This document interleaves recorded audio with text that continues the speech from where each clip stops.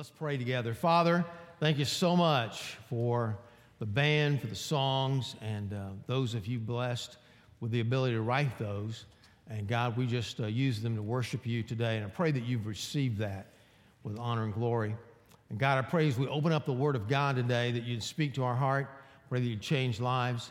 And Lord, I pray for anyone that has never received Christ in their heart, that they would make that decision today. And we pray it in Christ's name. Amen. Well, it's good to see you this morning. And I know that as we meet together, we have the English second language, we call them ESL group, meeting right over here. We want to welcome them once again. If you were late coming in, we minister to about 300 people every week. And our group comes together and they teach English as a second language. So we appreciate them so much. Now, a lot of you probably watched college football yesterday. And I'm not going to say anything except for, congratulations to UCF. But, you were, that's good. Top 25 team. You don't realize that that's good for our community. It's good for our college, therefore good for our community. And so we praise the Lord for that. Now, at the same time, as you were watching television or you were at the game, you were pulling for your team to win. There was competition going on, and man, some of the games were really close. Some were won maybe at the last moment, and you're pulling for your team to win. Well, I'm pulling for you to win. I'm pulling for you to win in the midst of spiritual warfare. And we've been going over the last 7-8 weeks about the 7 enemies to our faith, and we've talked about things like making mistakes, how Satan will come along and make you feel guilty for those things, even when they maybe weren't a sin at all. They just, human error. And then we've talked about unanswered prayer and how that can just really get to you in your heart because you wonder if God really cares about you if he's not going to answer your prayer, especially the way you want it to be answered. And we talked about temptation. We talked about so many different things in the last 7 weeks, but there's something underlying to it all. How does Satan really get into us in our thought life in order to make us feel discouraged, in order to lead us into yielding to temptation? How do these things happen? Well, I want us to open up the Word of God this morning. And as we do to Acts chapter 17, we open up that passage of Scripture. And the title of the message today, Ground Zero. Now, when you think about Ground Zero, you think about 9/11. But originally, it was the beginning of a center point of a nuclear attack. The Pentagon kind of coined this phrase that, in fact, the center of the Pentagon was known as Ground Zero in case, it was a thing about a nuclear weapon coming, and the point of attack, the very point that it hit, was Ground Zero. It's come to mean the point of attack, but also the point of solution as well. And so what is Satan's, in our spiritual warfare, what is his point of attack? Now, tonight, in our series of Angels and Demons, we've been looking at the angel part the last 2 weeks. Now we're going to be looking at the other side in spiritual warfare. And so, but this is different this morning as we conclude our series of messages on 7 enemies to our faith. Romans 12:2 says this, "And do not be conformed to this world, but be transformed by the renewing of your mind, so that you may prove what is the will of God, which is good and acceptable and perfect." And so whatever it is, the ground zero that we're talking about is right here between the ears. It's the mind. It's the thoughts and the thought processes that Satan would place in our mind to cause us to be controlled by something that we don't want to be controlled by. Maybe it's an addiction. Maybe it's discouragement. Maybe it's despair. Whatever it is. And so as we look at this, we find in Acts chapter 17, Paul is coming to Athens, Greece. Now, this is not a scheduled stop, by the way. There was persecution going on, and so he found himself in Athens, and he was waiting for some friends to come, and he begins to kind of look around and all the idols that were around.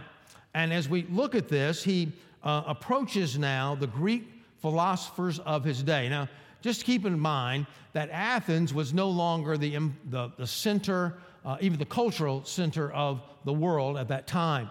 It wasn't the financial center of the world, but it was the intellectual center of the world.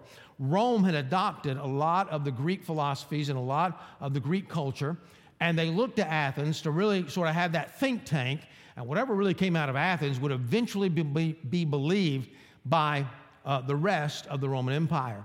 And so we look at this. I want us to look in this passage three things: the place of attack, the progression of the deception that happens in our life, and then finally the path to freedom. First of all, the place of attack, the mind. In Acts chapter 17, verse 16, it says, "Now, while Paul was waiting for them at Athens, his spirit was provoked." Now, this word means to be bothered to a point where you're torn from the inside and you're really feeling emotion on the inside to really do something, because it's the same type of Hebrew word in the Old Testament where it caused God to say he's provoked because he is conflicted. Because on the one hand, he knows he needs to punish sin, but he doesn't want to punish the sinner. And so there's a conflict involved here in Paul's mind. And it would be, he's Jewish by birth. He's been Jewish all of his life except for when he became a Christian and followed Christ there on the road to Damascus, and that story in his witness. But then we understand that in the Old Testament, the Bible teaches us the Lord our God is one God.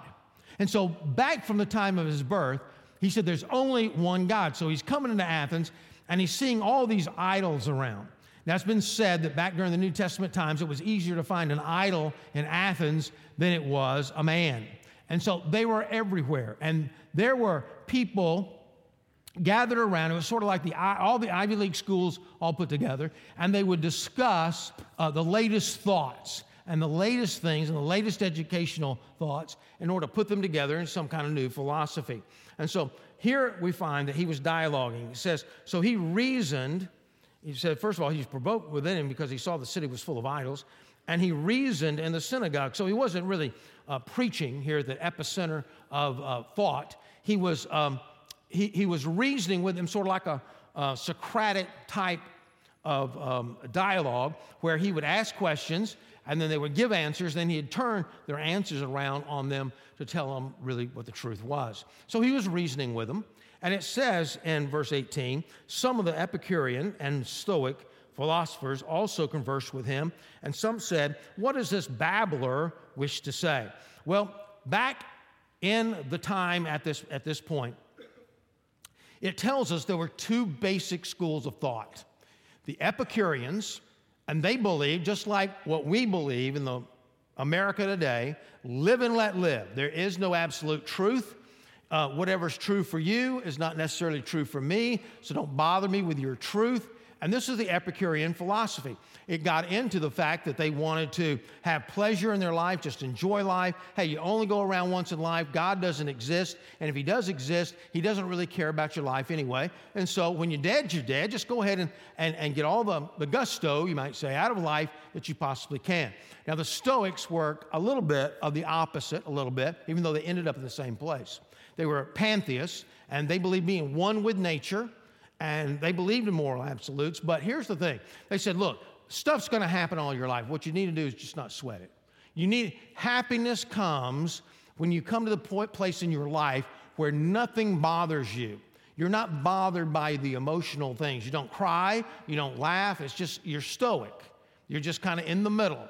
And so these two different philosophies were kind of duking it out. And notice it says they called him a babbler. What does this babbler wish to say?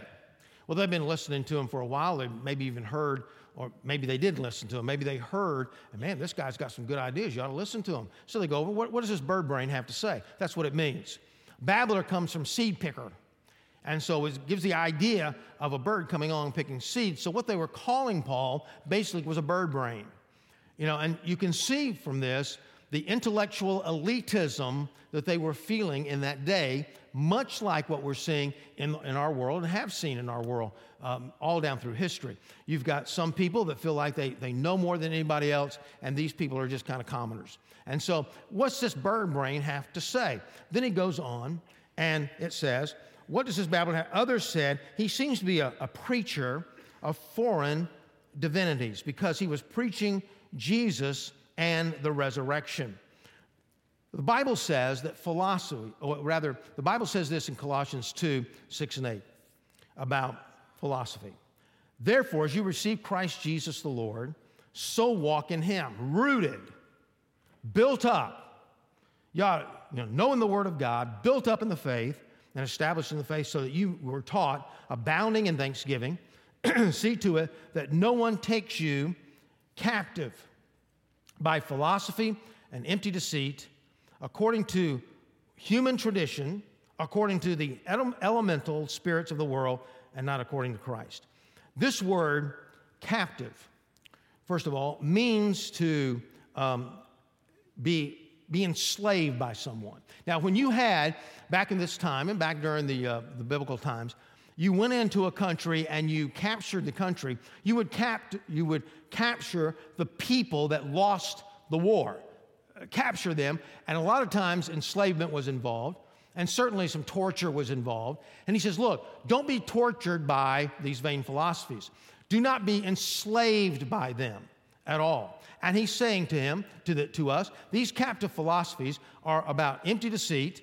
They come from human tradition. Notice there is something opposed here. Human tradition, doctrines of spirits, demons, the devil, and not, on the other hand, according to Christ.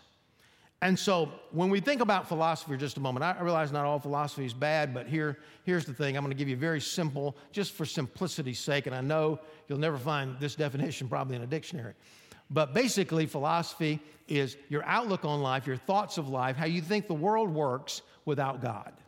All right? It's apart from, you say, well, there's Christian philosophy. Yeah, but in my opinion, once it becomes Christian philosophy, it really becomes theology. It's the doctrine of God and how God works in the world.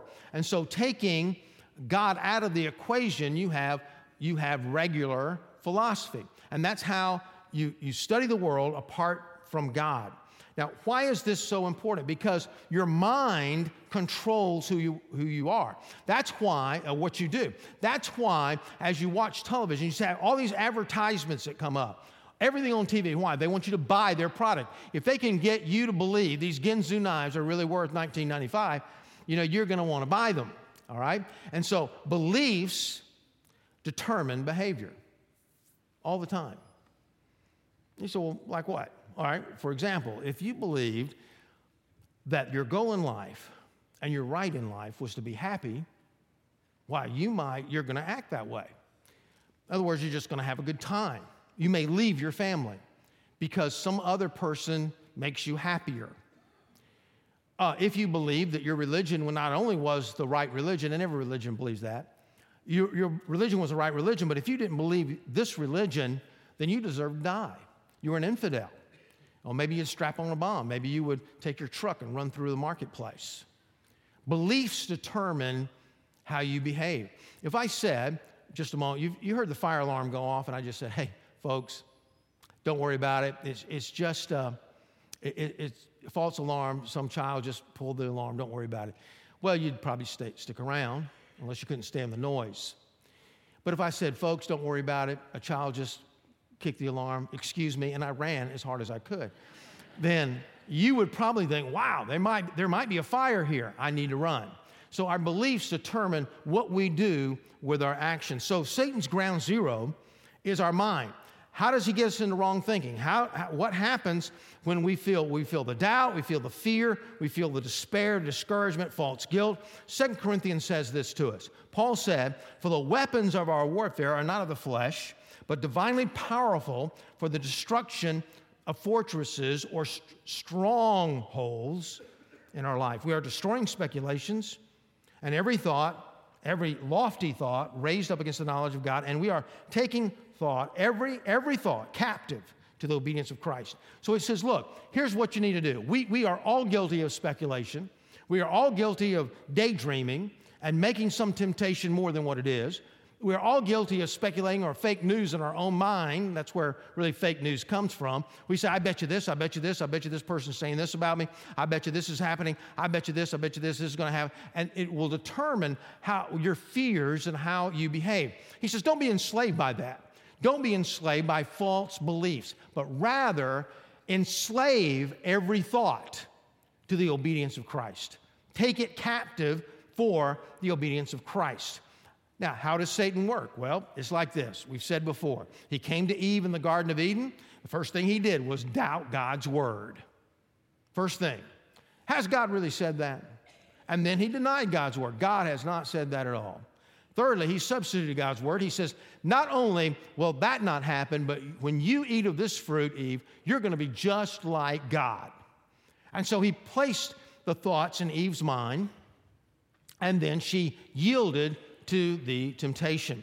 And so how do we get to this point? How do we get this point in the society? Because here's what normally happens in our society. We are people of our day. In other words, we look back and some of the things our grandfathers, grandmothers believed, we thought, oh, how did they ever? That's embarrassing. Don't say that. Don't think that. Don't talk about that.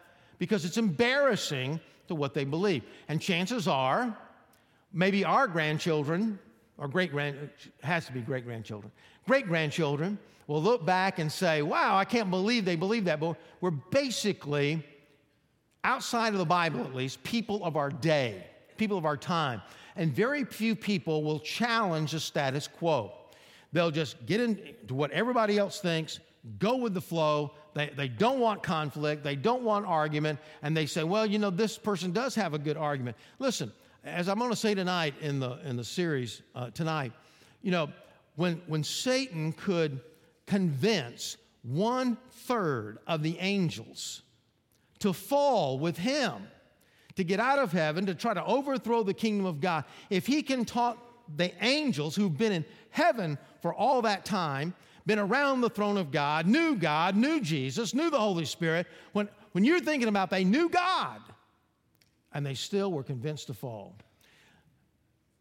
Don't you think he can convince us? In fact, every argument has some convincing thoughts. Otherwise, nobody would believe it. Nobody would. And so the Bible says, take into captivity. But how does a society get there? If everybody is pretty much in the status quo, because there's some free thinkers out there. There's some free thinkers that come along and they think, man, you are weird.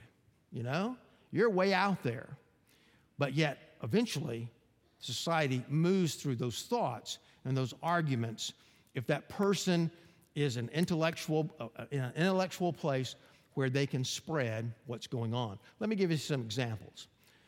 Rousseau and Jean-Jacques Rousseau, French philosopher, came up with a theory that man is basically good. It's basically good. And yet Rousseau himself, and I'm just going to go over this quickly, but Rousseau himself had about 7, I think it was, different children by different women, not 7 different women necessarily, but different women, and all of them he sent to the asylum. You know, we would call it an adoption agency today or something like that. But back then it wasn't like that. Why? Because he couldn't work. He couldn't think with crying babies going on. But a man is basically good. Many believe that today. In fact, most do. Charles Darwin comes along in the next century and says, well, there's survival of the fittest. We came from evolution. And a lot of people were asking the question to atheists, the few that were around, how in the world, if you don't believe in God, where did man come from? And they didn't have an answer. Well, Darwin comes along with an answer, and all of a sudden, during the 18th or the 19th century, that got so popular. Whether we didn't have DNA back then, we didn't have any kind of proofs, but it became so popular back then that began to grow, and it's even in our educational systems today. And evolution, by the way, does not show us where the origin of life came from, only how it evolved. So even if you were to believe that. But as Carl Sagan would put it, who often taught, his films were taught in our public school system for many, many years, he said, by chance this happened, by chance this happened, by chance that, and that, and that. And you read it for yourself. It's chance. Chance. Chance is not science. Chance is mathematics. Now, back then, they didn't know we had DNA. But right now, I read at least, we have 100 trillion cells in our body, and the chance of one DNA changing to make our appearance change in any way is 10 to the 40,000th power. Now, that's 10 with 40,000 zeros following it. Borel's laws of chance say that anything with with more than 50 zeros is mathematically impossible. But here we have it. Well, we have an origin. in order to have, you got to have four things, by the way, an argument for life. One, you got to have origin, you have significance, you have to give an answer for evil in the world and a future life. Just take the first two. Without an origin from God, there is no significance for life. There's nothing. You live, you die, and that's it. When you're dead, you're just dead. There's no reason to say that I'm trying to make a difference in life. Why make a difference in life? I mean, after all, you're going to die. The next person's going to die. You're going to make things a little bit better for a few years for somebody else, maybe, but then they're going to die. There's no significance to that at all. It came down to what Huxley said in Brave New World. He says, I rebel against the morality of the Bible. He says, I don't believe in God, not because of the proofs of his non-existence, but because he and his rules interfere with my sexual mores. And that's it. People, the Bible says in Romans 1, we have the thoughts of God in our heart. I've never had to convince a 5, 6, 7-year-old that God exists. So when I persuade an adult, I have to re-persuade them that God exists. Because somewhere in their life, they have decided through influence, intellectual influence, or really probably some kind of sin in their life, I can't live that way. I'm tired of feeling guilty that way. Oh my goodness, I just feel like the world's going to cave in on me, so I just don't believe the rules at all. And therefore, if I don't believe the rules, maybe I don't believe in the ruler either. George Hegel comes along in that same century and really analyzed something that was already happening in our world. So he didn't invent it, he just analyzed it, discovered it, put a name to it.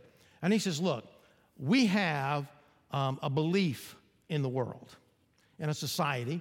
And believe me, it's not just here in America, but every society has a different set of beliefs oftentimes. So anyway, we have a belief, and he called it a thesis. We have a thesis that we believe. Everybody believes pretty much the same thing. Nobody challenges it, but then you have a free thinker come along, and they challenge it. And he called that an antithesis. And nobody believes that. Oh, my goodness, that's way out in left field. You must be nuts. Nobody's ever going to believe that. So, but anyway, what happens, instead of believing all this, they just slip the belief just a little bit toward it. And it becomes a new thesis. And I've often given this example to people. Many of you watch maybe the old television show on reruns, I Love Lucy. Anybody ever seen that movie or TV show? All right, a few of you. Some of you won't vote. I think I'm going to call up, but call on you some way. But many of you watched I Love Lucy. Now, if you watch those reruns, you will find that when they take a bedroom shot, there are 2 twin beds in the room. Now, this couple in I Love Lucy, Lucy and Desi Arnaz, were married in real life. But because of the beliefs about television and morality, they could not have them sleeping in the same bed. Dick Van Dyke Show, same thing. Everything in the early 60s was the same thing, and before that. Then about the mid-60s, now they say, we're not going to do all this kissing and all this other stuff, but we will put them in the same bed. A new thesis now. You can put them in the same bed. And then something else comes along, further to into sin, you might say, and then a new thesis comes along, and they keep slipping, going further and further and further and further toward the original antithesis, which we're past that now. And so Hegel said, the more it goes, there it goes, boom, one right after another. It's influenced millions, hasn't it? Do not people believe like Darwin, like Rousseau, like Hegel? John Dewey came along in the 1900s and said, hey, we are the human God. We don't need God. You are God. You got to believe in yourself. That's what you got to do. You can do anything that you set your mind to doing. In fact, the world is your oyster. And we find out that a lot of our young people now are growing up and finding out, hey, maybe I can't do everything. Maybe I'm not superhuman. Maybe I don't deserve a gift, a trophy every time I do something when I don't win. But this has become our belief system in our area. Then we have, of course, Karl Marx. We have people that have enslaved millions of people because of a belief over economics. We've had Muhammad with Islam. he comes along and says, look, there's not three gods, Father, Son, Holy Spirit. We don't believe that, by the way. We just believe in the Trinity of three personalities in one God. But he said, no, I don't understand that. There's three, really. And so a new religion is born from there as well. And so it's like William Henley has written, we become the captain of our own soul. And there's different cultures. And here's the problem. There's one culture in America that believes one thing. There's another culture in Africa that believes something else. Another couple in Asia, one of the Asian countries, believes something totally different. And now, all of a sudden, we've got a world with a lot of different beliefs, and everybody's saying, well, hey, just believe what you're going to believe. There are no absolutes. Tim Keller tells a story of a secular anthropologist who was talking to him. And she said that she went into Sudan to study the human element there and discovered there's a lot of oppression there, particularly among women or toward women. And she was appalled by it. She was disturbed as Paul was provoked and disturbed. And she mentioned it to one of the leaders. And he turned around to her and said, do not force your Western beliefs on us. And she said, he's right. There is no truth. And so whatever they're doing in Sudan is okay. Just like whatever we're doing in America is okay. It's just whatever is true for you. But then she became so bothered by it that she decided, I know that there's no absolute truth. I know that there's not a God, but I'm going to do something about it anyway. And what she was saying is, yes, there is a right and wrong. There is a right and a wrong, and they're doing something wrong, and we're doing something right, whether she wants to admit it or not. And if there's some rules there, then there has to be a rule giver. But here we've gone into this culture of saying no right and wrong, do what you want to do, live the way you want to live.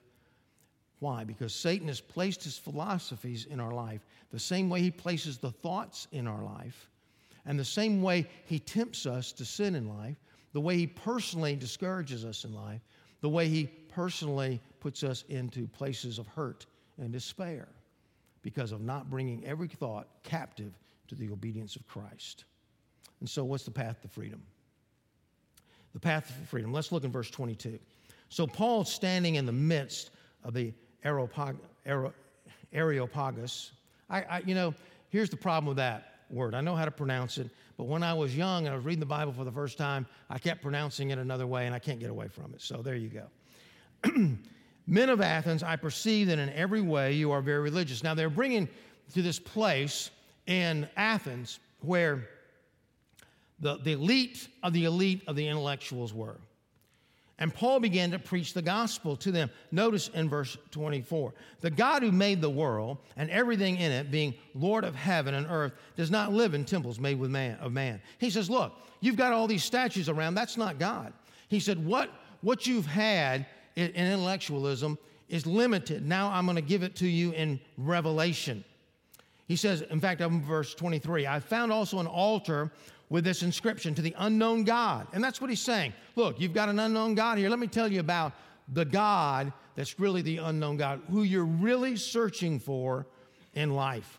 And Paul is basically saying, look, the truth's going to set you free. Let me tell you the truth. He says, God created the universe. But not only that, but then in verse 25, nor is he served by human hands as though he needed anything, since he himself gives to all mankind life and breath and everything. He says, look, he's not only the creator of the universe, but he's the sustainer as well. Verse 27, or verse 26, and he made from one man every nation of mankind to live on the face of the earth, talking about Adam, having determined allotted periods and the boundaries of their dwelling place. He's the ruler. He's in control. That they should seek God and perhaps feel their way toward him and find him. Yet he is actually not far off or from each one of us. For in him we live and move with our being, as even some of our own poets have said, for you are indeed his offspring. Being then God's offspring, we ought not to think that the divine being is like gold or silver or stone or an image formed by the art and imagination of man.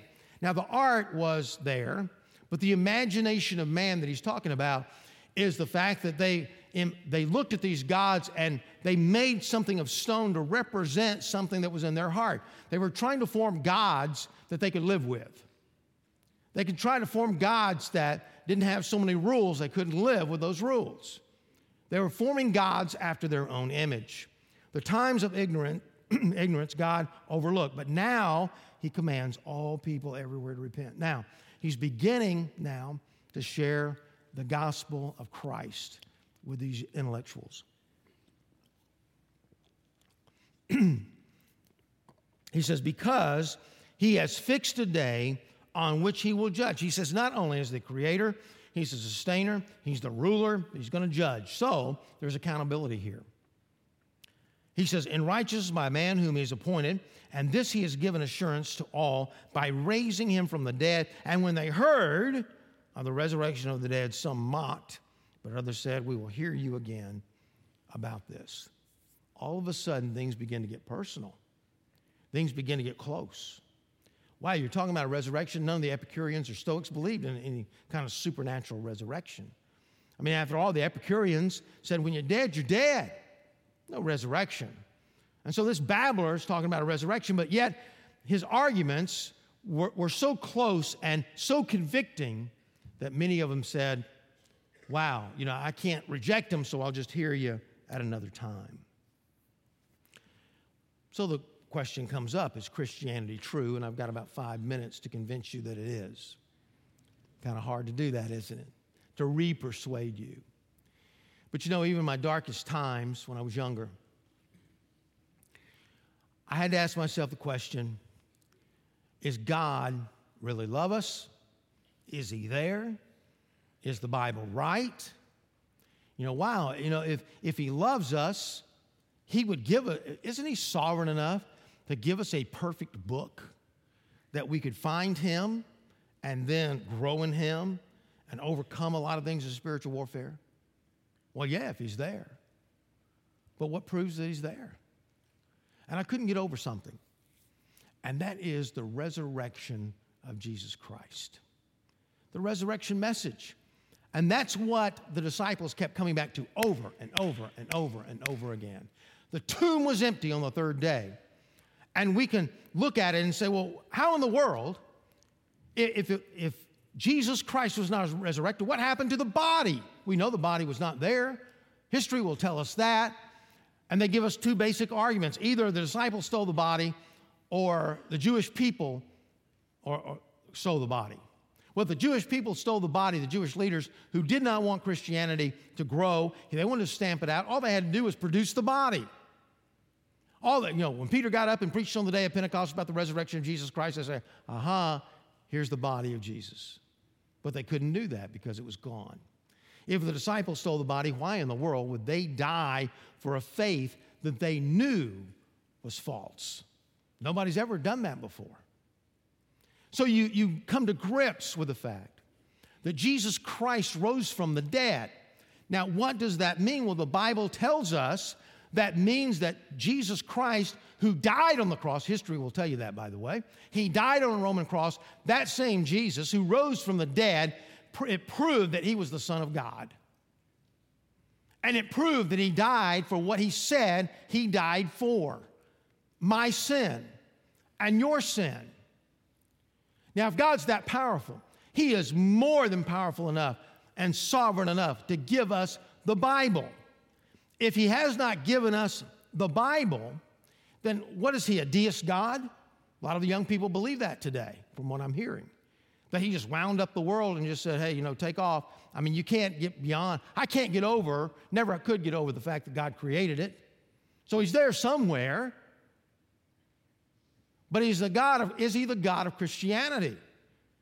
Or is he a God that just doesn't care? He comes by every once in a while and answers a prayer. And that's about it. Goes on maybe one of his other worlds. I don't know. Well, I do know. Because Jesus Christ rose from the dead, that proved that he cares about us. It proves that he loved us so much that he gave himself on the cross for us. It proves his love for me. And the more Satan may tell you that he doesn't love you, the more you just have to simply come back to the fact of the resurrection message that Jesus Christ rose from the dead, that proves that he died on the cross for your sins. That's how much he loved you. And because of that, we can trust his word. Because if he loves us enough to get integrally involved in our life, he loves us enough and sovereign enough to give us a book that we can read, we can understand, and we can apply to our everyday life. Because, dear friends, without Scripture, without that objective truth, your views are going to be shaped by the culture, whatever culture you're living in. And they're going to change. It's going to be nebulous. Roll with the tide, you might say. Just go with it. Because there's no objective truth. He says, bring into captivity every thought, the obedience of Christ. That's why we want to teach the Bible from the pulpit. It's the truth. The truth, however, does not become yours until it becomes you. And so you need models. That's the reason we're pushing small groups right now. We want you to be involved in a small group so you can not only learn the Bible and ask your questions, but also learn the Bible in such a way that you see it come alive in the people around you. Oh, that's how you live. That's how it's done. That truth has become them, and that same truth needs to become me as well. And when that life message comes, you got the resurrection message, you got the written message, then becomes a life message. I love what C.S. Lewis has said. He says, I believe in God the way I believe in the sun, not because I see the sun, but because the sun allows me to see everything else. I believe in God not just because of all the proofs. I believe in God because Jesus Christ has come into my life, and he's enlightened my life, and he's allowed me to see a lot of other things. The truth about the world, the light has been turned on. It can be turned on with you as well. Concluding message, the only way we can keep our minds from deception, lies, addictions, doubt, deceptions, fear, sin, brokenness, is to read, study, believe, and practice the Bible, for the truth to be in us, for us to bring into captivity, enslavement, the thoughts within our own mind. As we look at this, we understand that we all need help. And no person is an island. We are formed a lot by our own decisions. But we make those decisions based on the input of the Bible, other books, TV shows, movies. But the biggest thing is the people around us. Be careful who you hang around with. You're liable to become just like them.